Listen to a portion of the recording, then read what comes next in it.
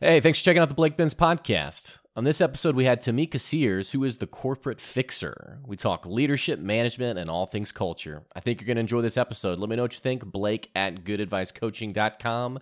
And as always, enjoy the episode, and I will catch you later. See ya.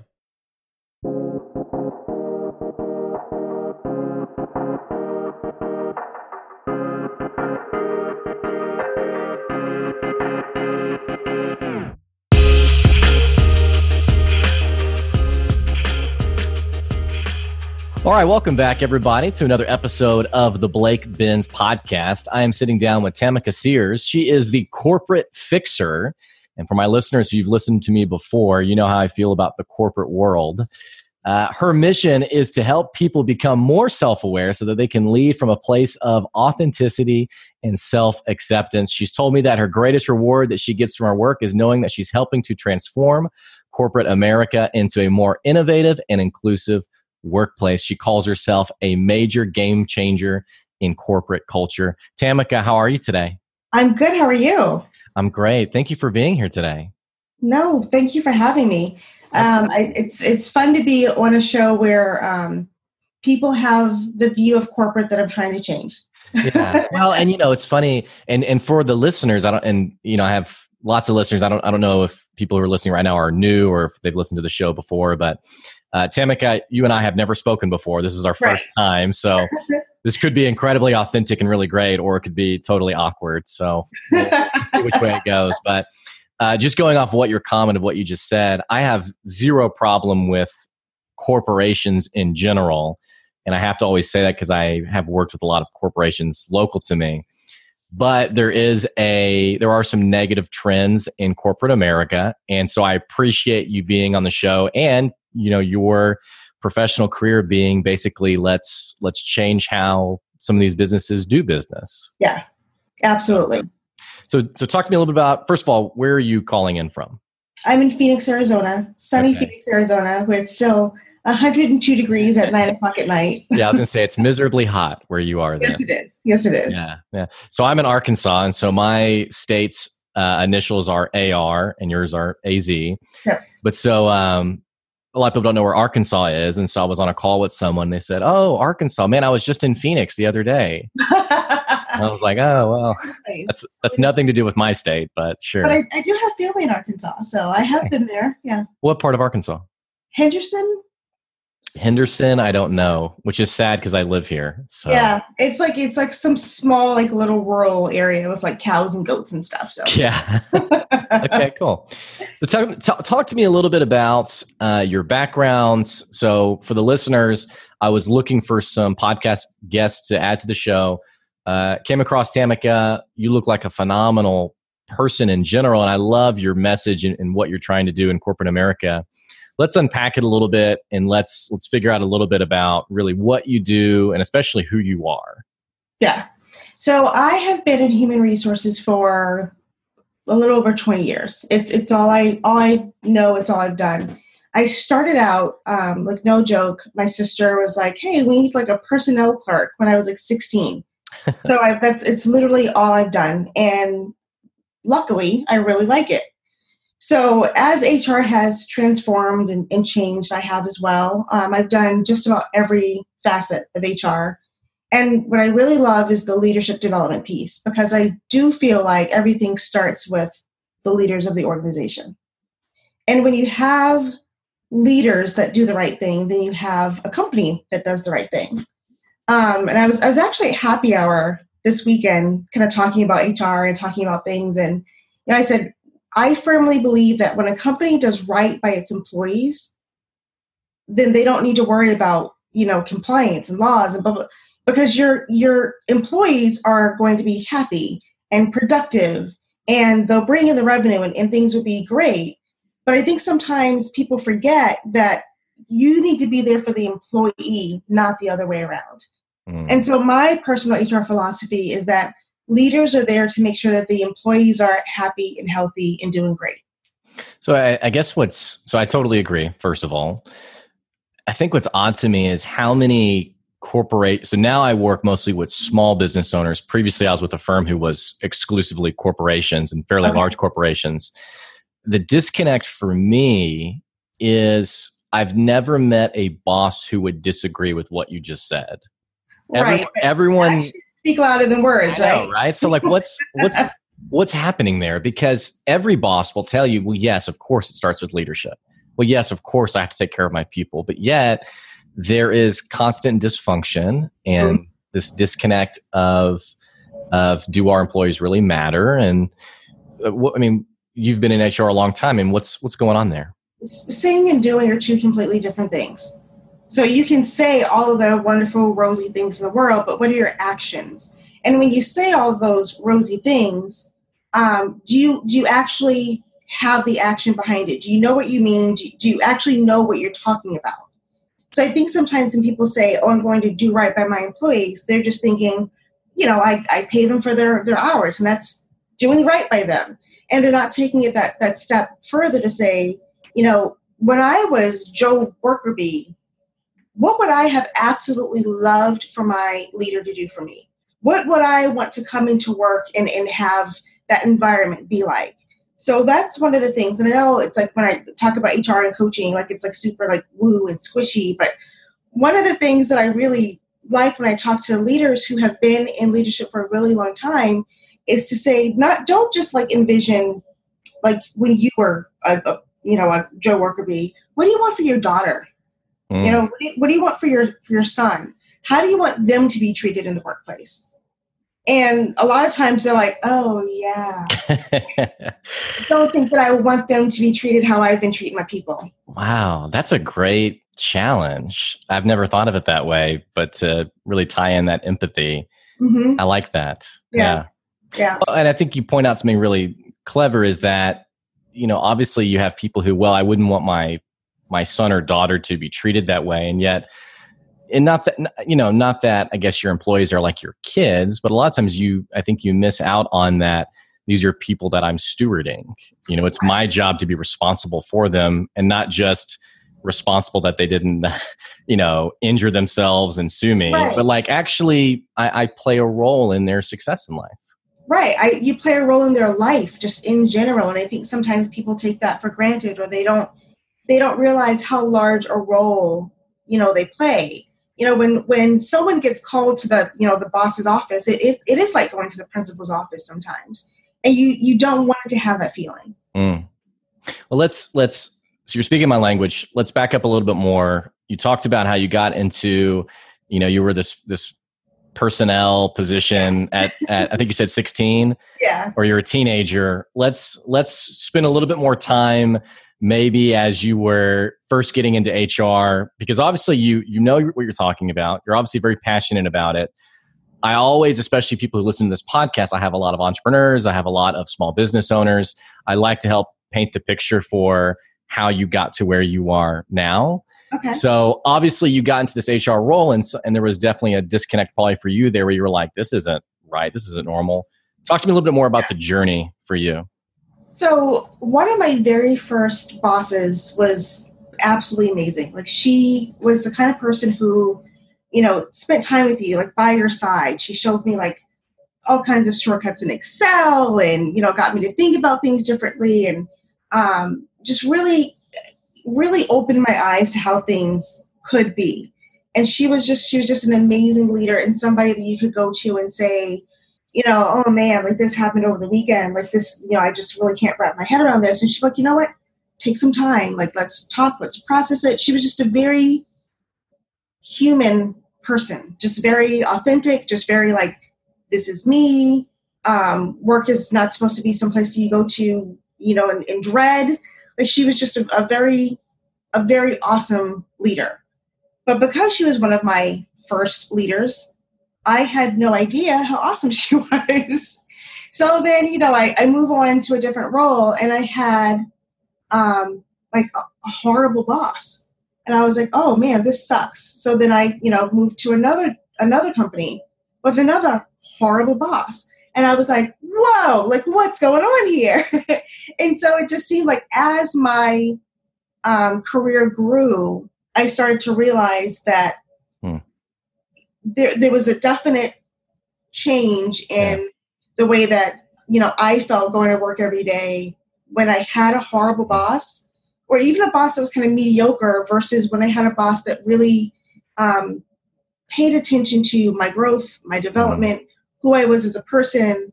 And so I, just from my own personal journey in HR, and in HR, again, we're the people who are saying, you should be this, you should do this. This is how you should treat your employees. And if I have leaders who are horrible, how are the rest of the people doing? Mm-hmm. So then for me, it was kind of a challenge to say, what can I do so that other people don't feel this way? What were some of the things your horrible boss did? Oh my gosh. So I had this one boss who, anytime anyone made an error, she would just be like, and you knew it was coming. Just curious as to why you would do that. It's like, well, because I messed up. And she would do that to everyone. And we would like all joke behind her back, like, just curious as to why you would have PB&J for lunch. So it's like, when you have those bosses that, they just have those things about them that you're like, why are you so awful? I had a boss that would, and this happens, I think, a lot in corporate America. She would always have a favorite. And if you were the favorite, you were great. But if someone else on the team wasn't the favorite, like they were like, just like completely ragged on and just tormented and trashed. And then, 2 months later, she'd have a different favorite. And, the person would be like, oh my God, what happened? Like, now I'm getting tormented and trashed. So I've just seen so many bad behaviors. And even when it comes to diversity and inclusion, I had a boss tell me that he didn't think that diversity and inclusion should exist because, the best person should get the job regardless. And he didn't think that diversity and inclusion was ever an issue. So, when you have conversations like that with the boss and you're just like, I don't know if you've noticed me. So it's very interesting for me to have all of these negative experiences, because I definitely wanted to make sure that other people don't have them. And it's funny to me how sometimes when I talk to people who, I saw a video from Gary Vee where I think he was talking to someone at a conference, and the person said, well, I'm struggling because I've hired and fired pretty much a whole staff's worth of people over the last 12 months. I just literally, there's so much turnover. And Gary Vee said, well, that means you're a bad boss. Right. And he was like, no. It's because, and he interrupts, in classic Gary Vee style, he interrupts him and says, no, that is the answer. You are a bad boss. Right. That's bottom line what it is. And I think a lot of times people, when they think of horrible boss, they think of, well, I'm not like a maniac. I'm not like, I don't scream at my people. And I think sometimes it does well to understand that, no, you don't like abuse your people, but you still might not be a great boss, or you may be what you call, a mediocre boss. And I think it's worth it to understand, what those behaviors look like. Right. So I was talking to a leader last week and I gave him a challenge, and I said, you can call yourself a great leader when you're able to walk into an organization with an already established team, make sure that they're, getting the right coaching, the right mentoring, the right growth, and establish relationships with those people, that intact team, to get them to follow you anywhere.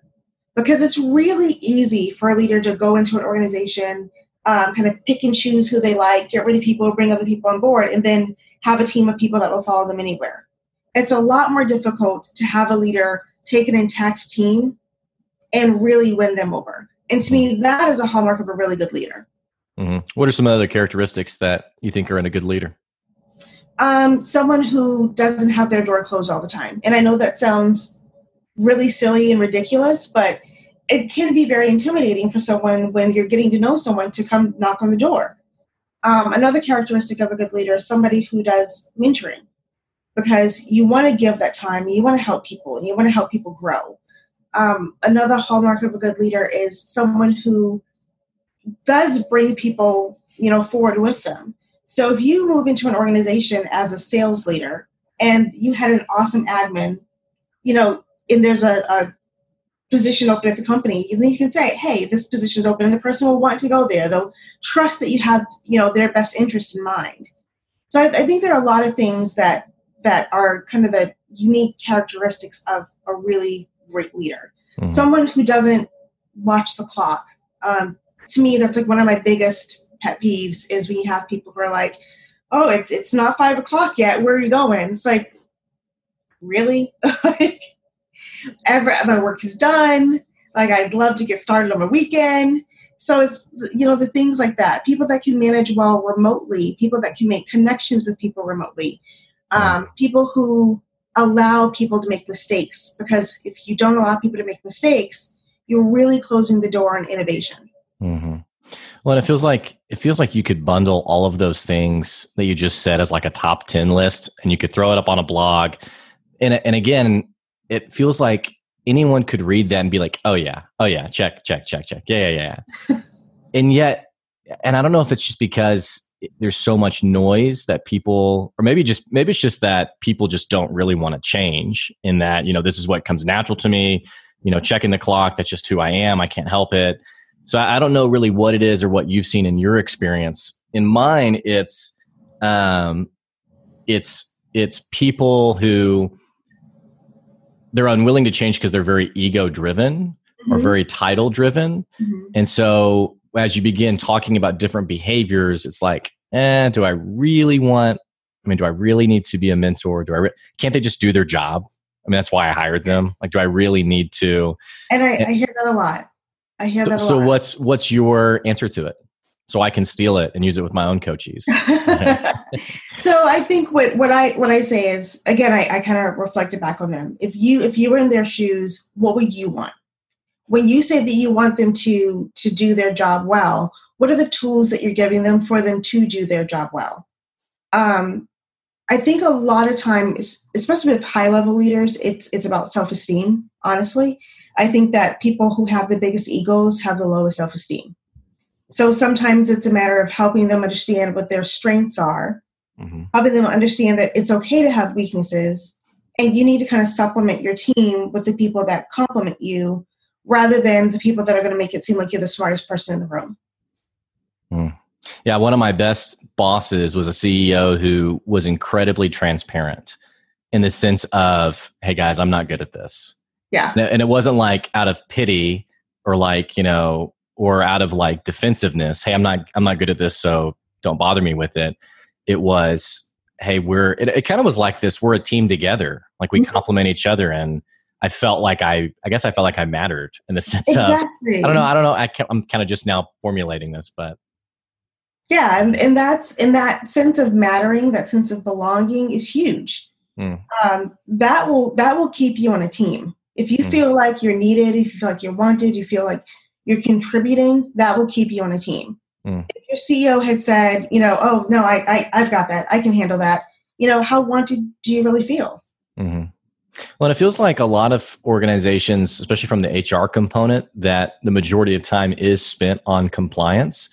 And yeah, well, and like the actual talent and development, which I know some large organizations actually have that division, but the actual development piece of it is like more, sometimes it feels like it's more of like an inspirational, oh, we have extra money, let's do, and like on the very simple side, it's like, let's do a team building. But then like on the larger side, it's like, yeah, let's do a leadership development initiative, but it's kind of back of mind or just not the focus, I guess. But it feels like HRs get a little misaligned sometimes.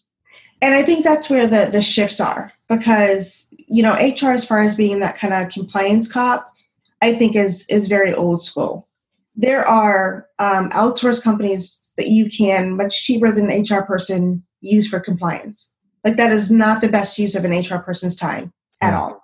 Like if that's what you're doing, stop. Like that is of very little value to an organization. I think what we need to do is work on the talent, work on the leadership, and do the things that are going to be valuable to help that organization be successful in the long run. Mm-hmm. What encouragement do you have? Because it sounds like you've worked with quite a few HR departments, and I have as well, where sometimes the HR person is stuck between a rock and a hard place in the sense of they understand the development piece of it, but also they are constrained by budget or by, and so it's I call it a rock and a hard place because it's like their leadership is saying, go develop our people. And yet we don't necessarily want to throw money at it. Yeah. So one of the things that I think people spend a lot of time, I think, on the wrong things.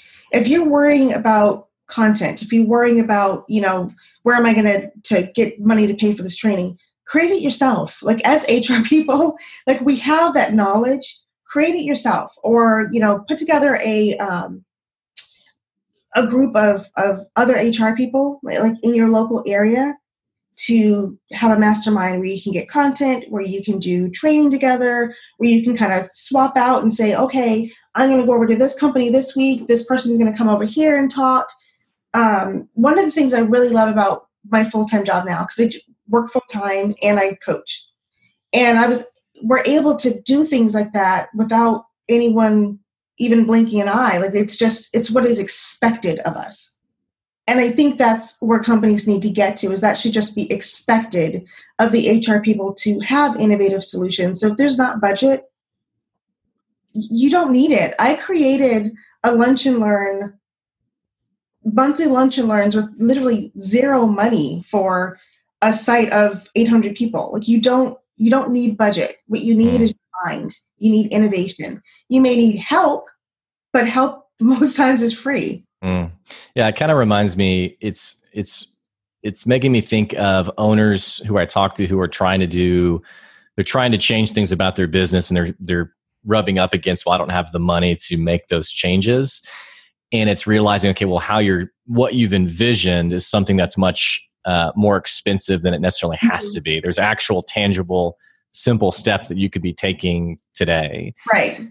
It reminds me of one boss who I was talking to, who he was like, I can't afford to do any kind of like training with my people or do like a 360 or anything like that. I said, well, a totally free version would be to actually ask your people what they think about you. Right. And he was like, you mean like actually go talk to them and ask them? And I was like, yeah, ask them how they would rate you and what they think about you. And well, I wouldn't want to do that. And I said, well, why not? And he said, well, because what if they say I'm not doing a good job? And I was like, that's the whole point. That's why you would want to know. But it's interesting how people don't always even seek out the simple answers to things like that. Right. So it's like you have CEOs that have their kind of communities of practice. And I think as HR people, we need to do that as well. We need to get together. We need to partner. We need to have best practices that we're using so that as HR professionals, we can grow. Mm-hmm. That's good. No, yeah. And especially, it seems like there would be value in that even across industries. Oh, absolutely. I mean, just because someone's in manufacturing doesn't mean it's not going to work in healthcare. I mean, people are people.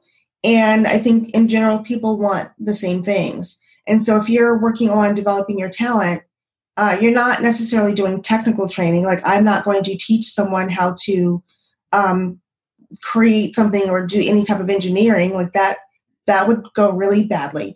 But across industries, you can develop your talent. Mm-hmm.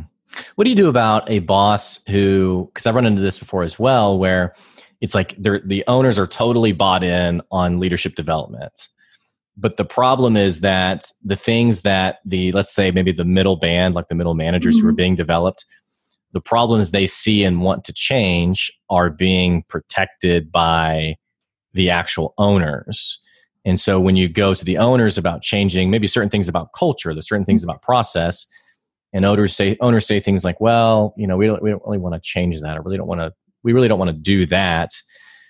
And yet there's sort of like this tension now between the people that you're developing. You're trying to help them be more innovative, but with innovation comes change. But yet the people who are, I guess, footing the bill, so to speak, aren't really, and maybe they're thinking more check the box, but what do you do when you come across that tension?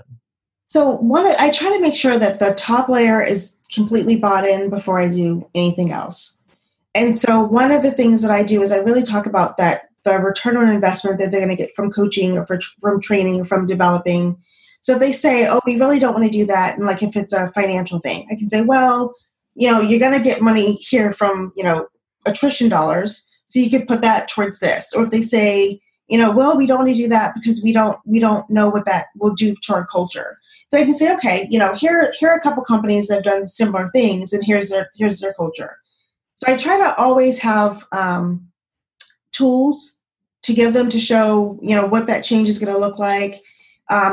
Like kind of really dig in and do a 5 whys with them. Like, why don't you want to change that? Why do you think that would really kind of drill down.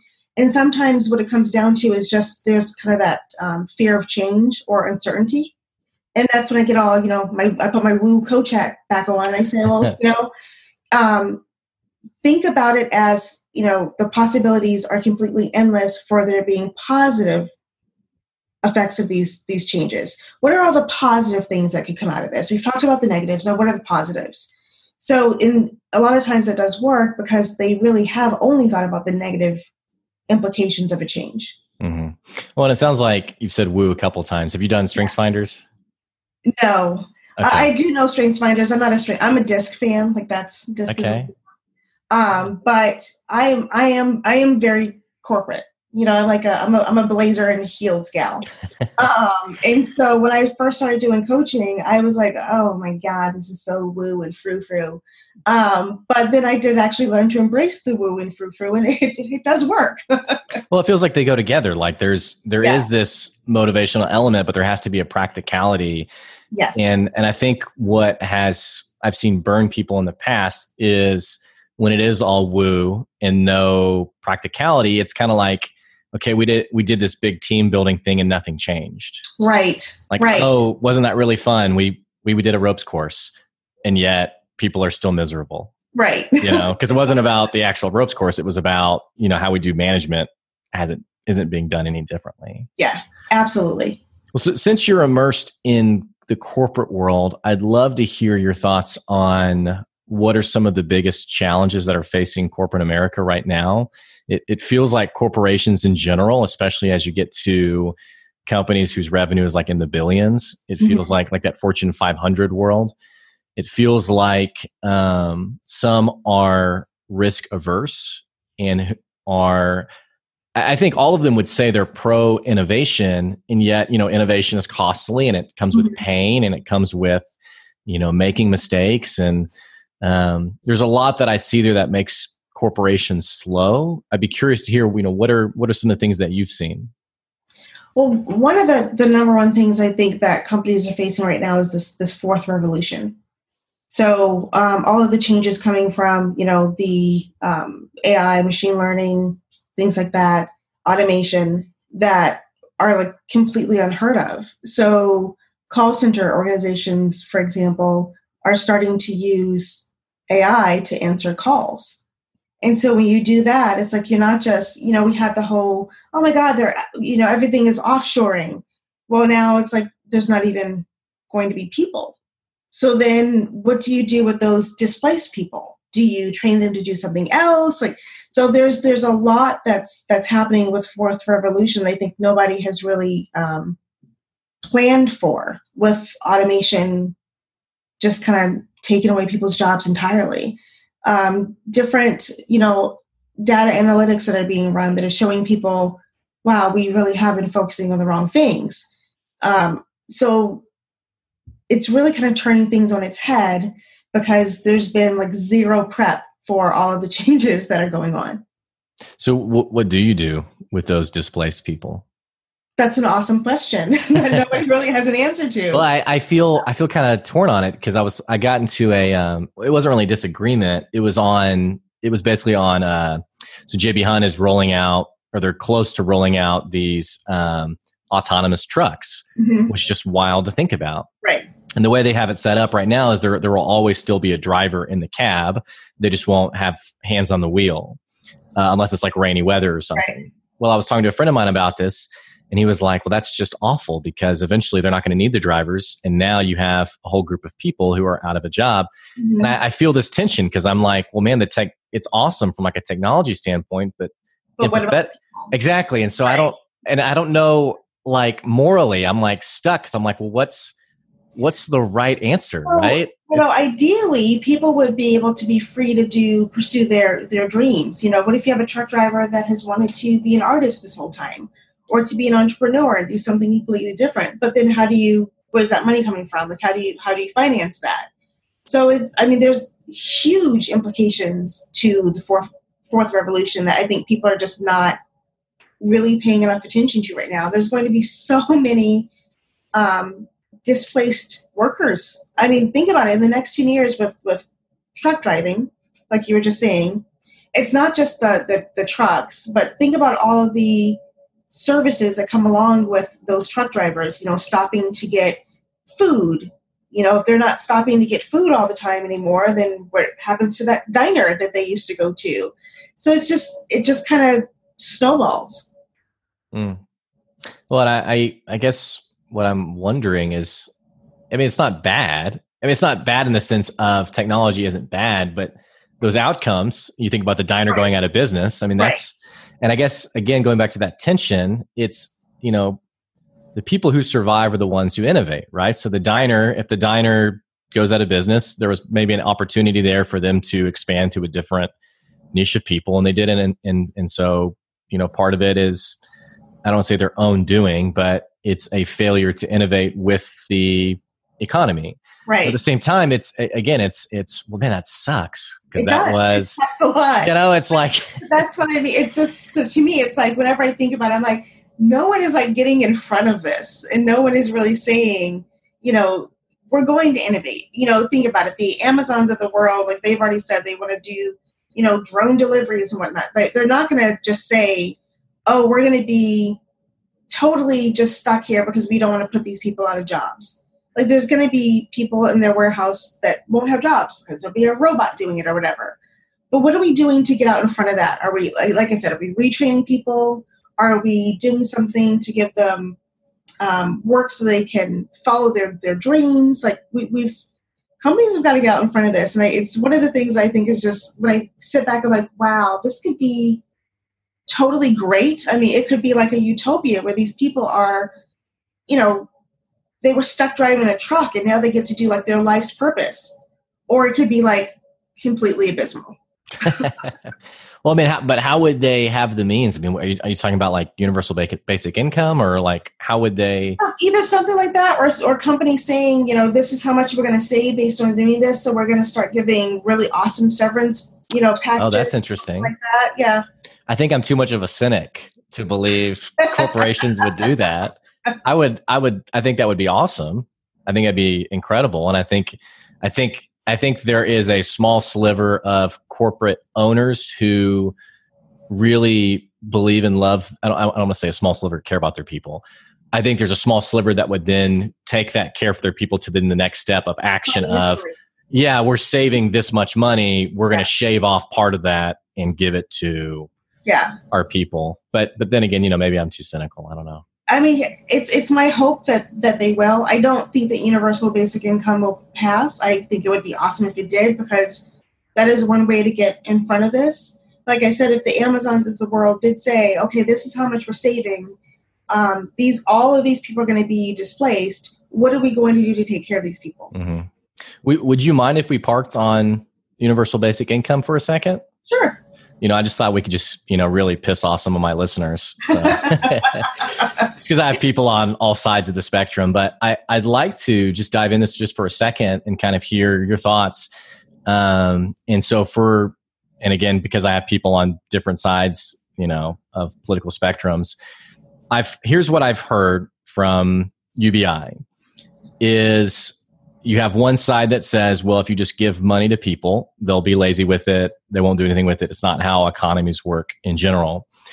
On the other hand, you hear, as people are equipped with their basic needs, it allows them to then, it's not about indulging or now I can go do all my hobbies. It's now that my most basic needs are covered, I can now be a more productive, high-performing person, because I'm not always worried about, I'm not always worried about what food's on the table at night. I can actually focus on my skill sets.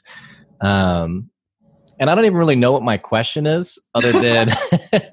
I'll give you my personal experience. Okay. So I had a baby when I was 18 years old. Not a bright idea at all.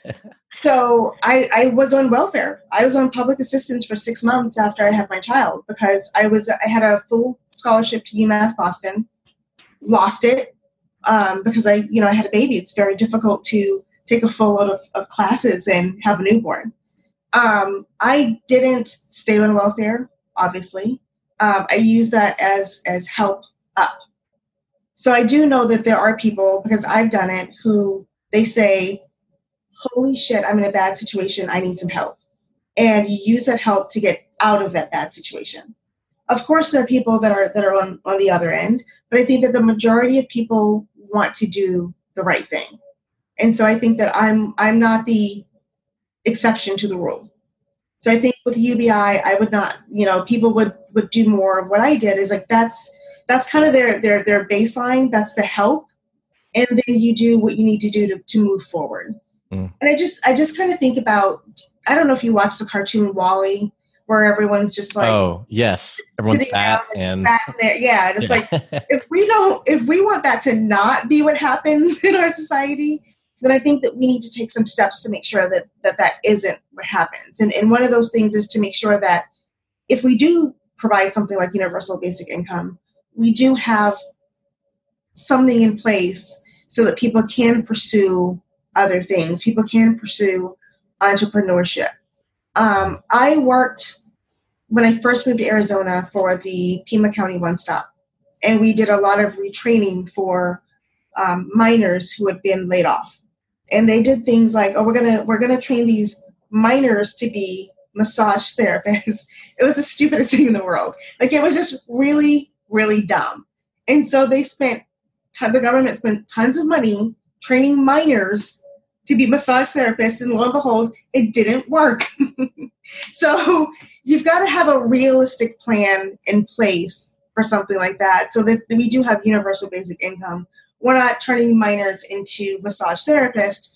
We're, having minors do something that's more realistic with their strengths and their wants and their abilities. Mm-hmm. Listening to you, so when probably a couple of years ago, my work paid for me and a few others to go partner with this organization in Chicago and work with the homeless. And one of the things we had to do one day was we had to make a sandwich and then go find a homeless person and have lunch with them, and make a sandwich for them too.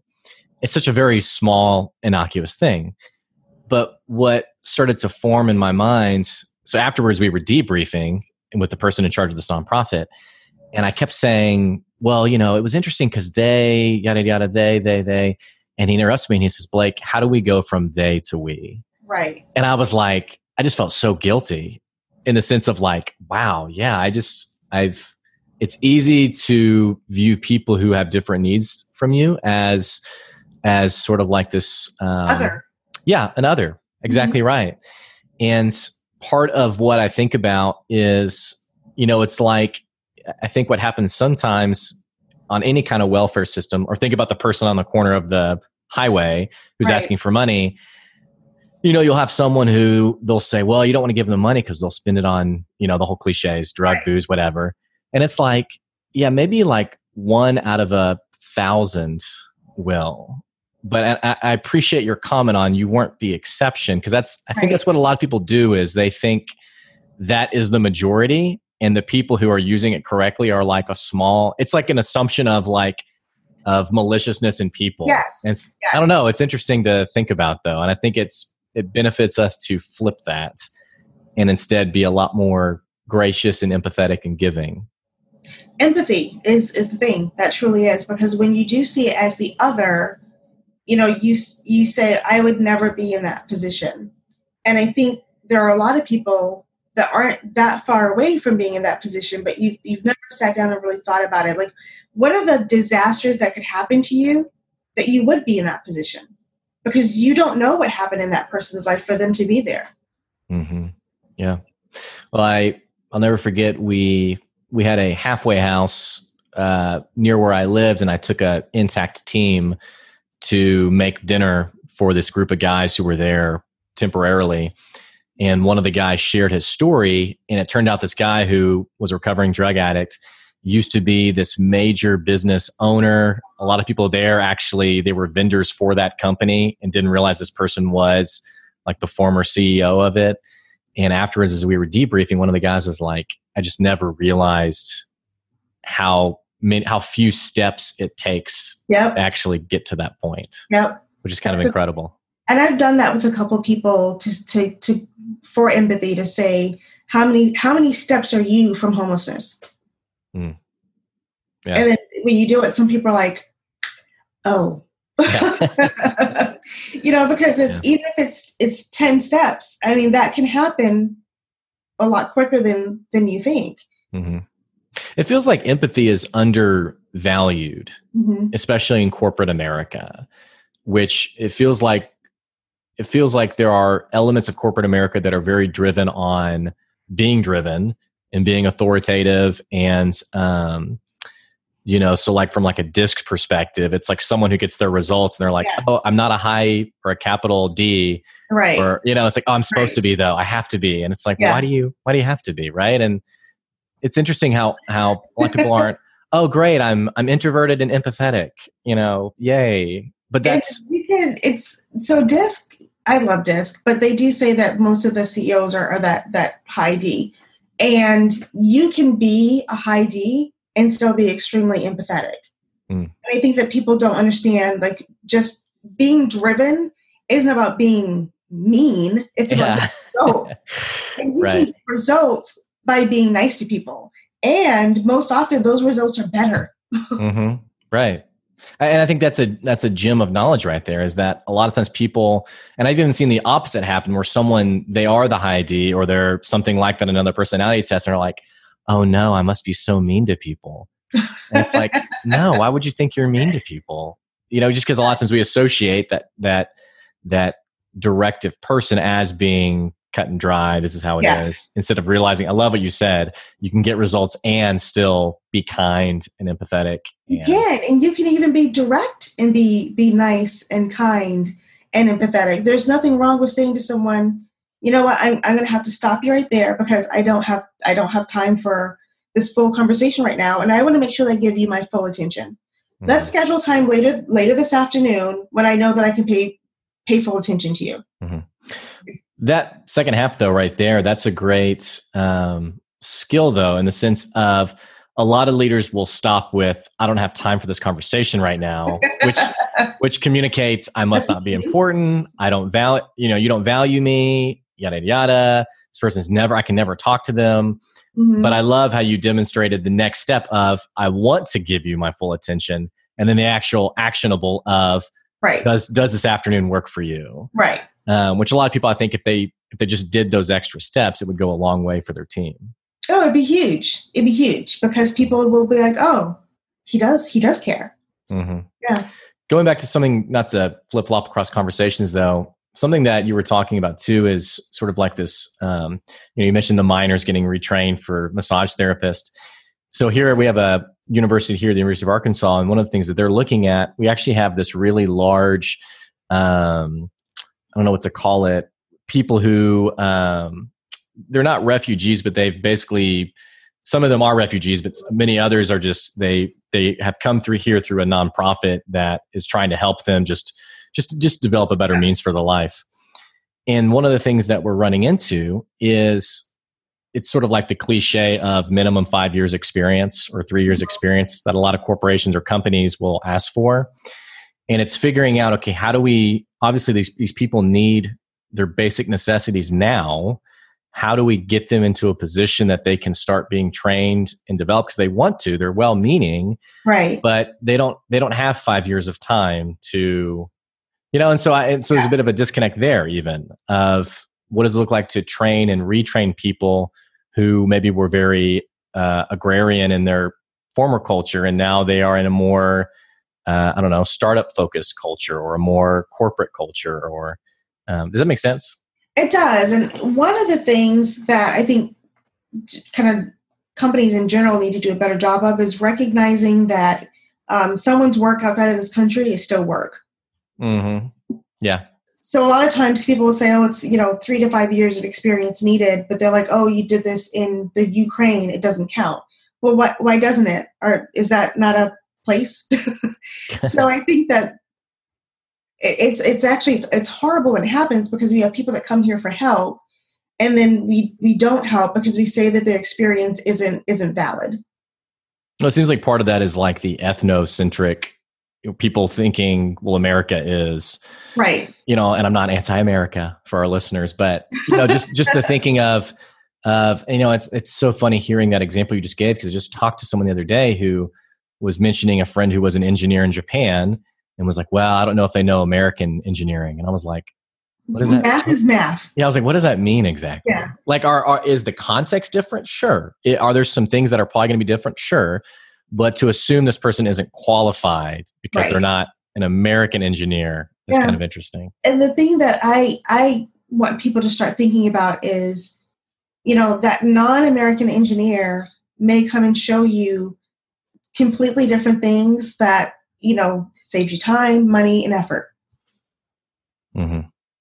Yeah. Yep. Well, this conversation has gone like so many different ways than I really originally anticipated.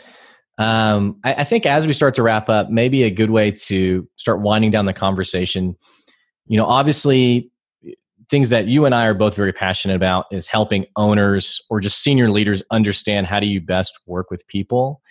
One thing that I see that gets brought up a lot is this question of accountability and how do I hold people accountable, and and it's actually probably the number one question I hear is how do I hold people more accountable? What advice do you have for that question? So I think it depends on who's asking it. So if a leader is asking how do they hold their employees accountable, that should be a no-brainer. You should be having one-on-ones at least monthly with your employees so you know where they are, you know what they're doing. And if they're not doing something, you can course correct quickly.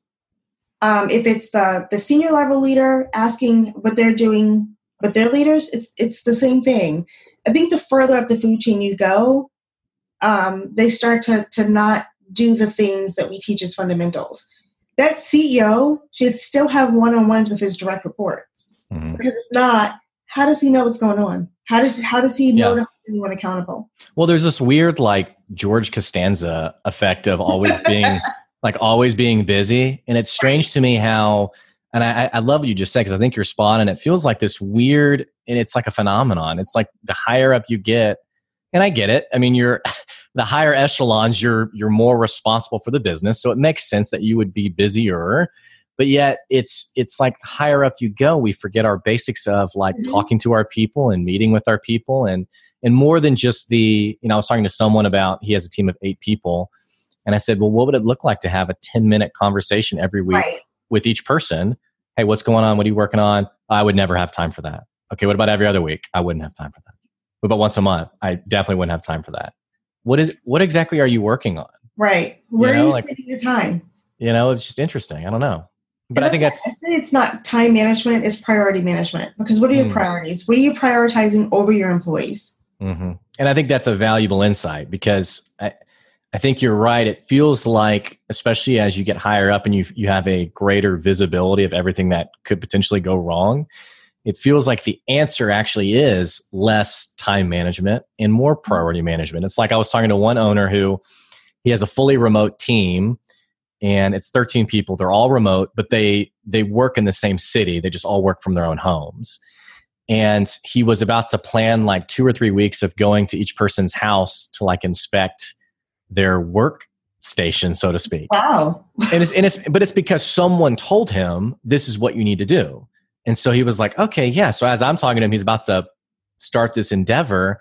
And I'm like, why are you doing this? Well, I need to hold him accountable. It's like, well, what's revenue been like? Oh, they've tripled it in the last 9 months. And I was like, you're about to take almost a month out of your fiscal year doing something totally meaningless. Right.